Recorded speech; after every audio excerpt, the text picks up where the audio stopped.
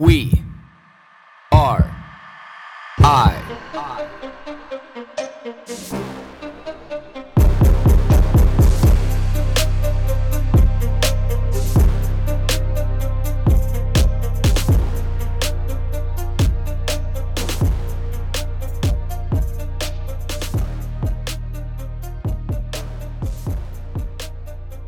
The power to have the edge over oneself. Is this ever being like a master goal for a populace? We've seen all throughout history, all recorded history, the very recent history, the current, environment we're living in now, and what the future seems to look like. That there's a vast amount of human beings that thrive to be able to have power over others. And is this something that should be accepted? Like this is for the air quotes, good of the people, the air quotes, good of the population? Or is the alternative the good, the better? People conquering themselves. People having the ability to be able to, look back at themselves and say, situation A or X happened and, I need to improve myself upon that. Whatever that improvement may look like. Do people have the ability to be able to govern themselves? Well, when we look at what the founding fathers of the United States, came up with, it's absolutely yes. Because they seen that this wasn't happening in other countries around the world. They seen that this hadn't really happened ever in their knowledge and understanding of, recorded history. And they could see how that this was not something that was going to just organically be offered by way of society in the future. So they set out these principles and these codes and these understandings, and these checks and balances to make sure that, the people were allowed to be able to govern. People were allowed to be able to govern themselves. And through the sands of time, as those grains have trickled through the hourglass, through the sands of time, those systems and those checks and balances, they've rusted a bit. They've rusted and they're still there. There's a resemblance of them there. But instead of being polished and well taken care of and understood and cleaned around and, the light bulb changed from the spotlight above to be able to highlight and emphasize the importance of these checks and balances and these codes and understandings. They've allowed to be able to sit out in the elements as people walked by and slowly had taken them for granted and, a little bit of moss built up on them and then the rusty edges came in and like you see them, they're still there, but they just don't quite look as pristine as they should. And here in Canada, we even embark down this new path, as recently as the 1980s. Where we have our charters and rights and freedoms because there was a group of people who realized, that our rights had been infringed upon. So you want to talk like almost 200 or over 200 years after the United States had drafted these documents to be able to create these checks and balances. Then only did we, create a minor document that resembles something, whatever portion of that 10%, 5%, 20%, of that document from the United States. And even we see today, something that is only 40 years old, that we can't even hold the air quote powers to be accountable to this document, this doctrine that there lays inside these sheets of paper, which is really just one sheet of paper with some very key principles. That people have the freedom. People have the freedom. The government is there as a representative of the people who are in the country.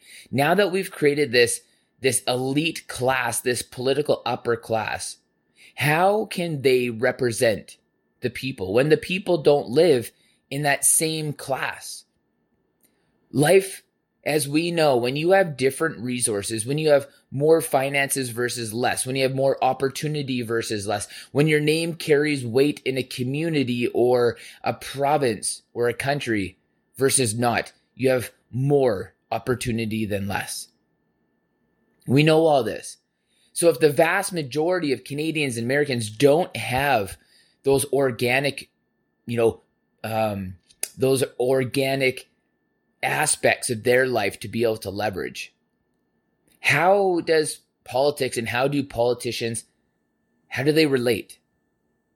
And we see this, in COVID times, sorry to bring that shit up, about how all these people were so willing to be able to, shut people's jobs down, their businesses down, lock them away in their homes, and still collected, salaries in the hundreds of thousands to $200,000 to $300,000 range. Never mind, having all this access to, driving services, things paid for by way of tax dollars, all of these kind of things. They never got impacted or affected at all. They didn't have to forfeit their salaries at all. And if they did, they probably would have, made different decisions if they allowed it to be able to impact their lives the way that it impacted Canadians and Americans. They would have allowed for that.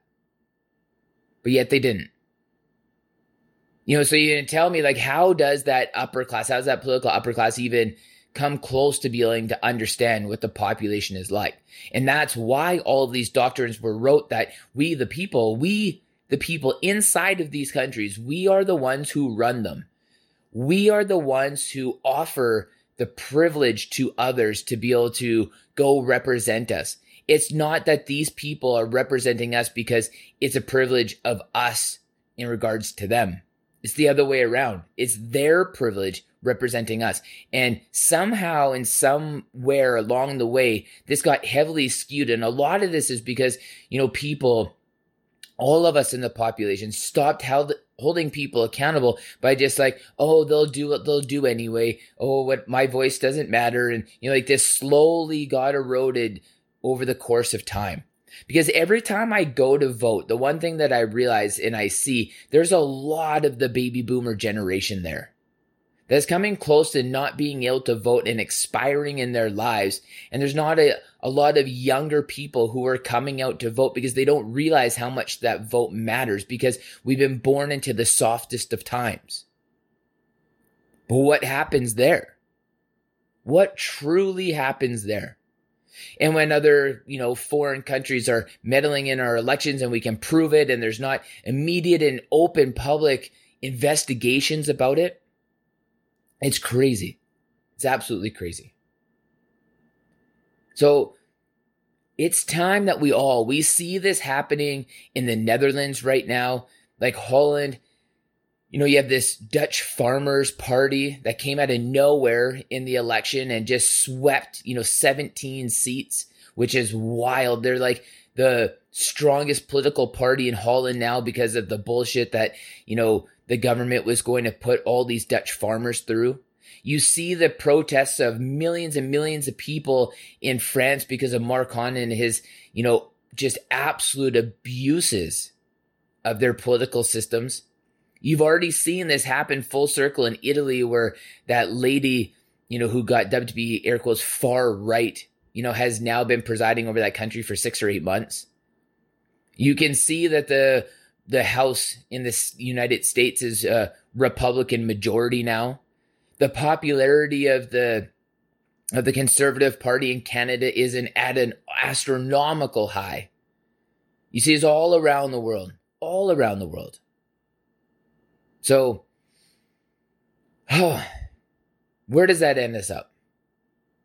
When do we get back to we the people actually really mean something inside of our own countries where it should? How can we call ourselves a G7 country where we don't recognize that the people, not the politicians, run these countries?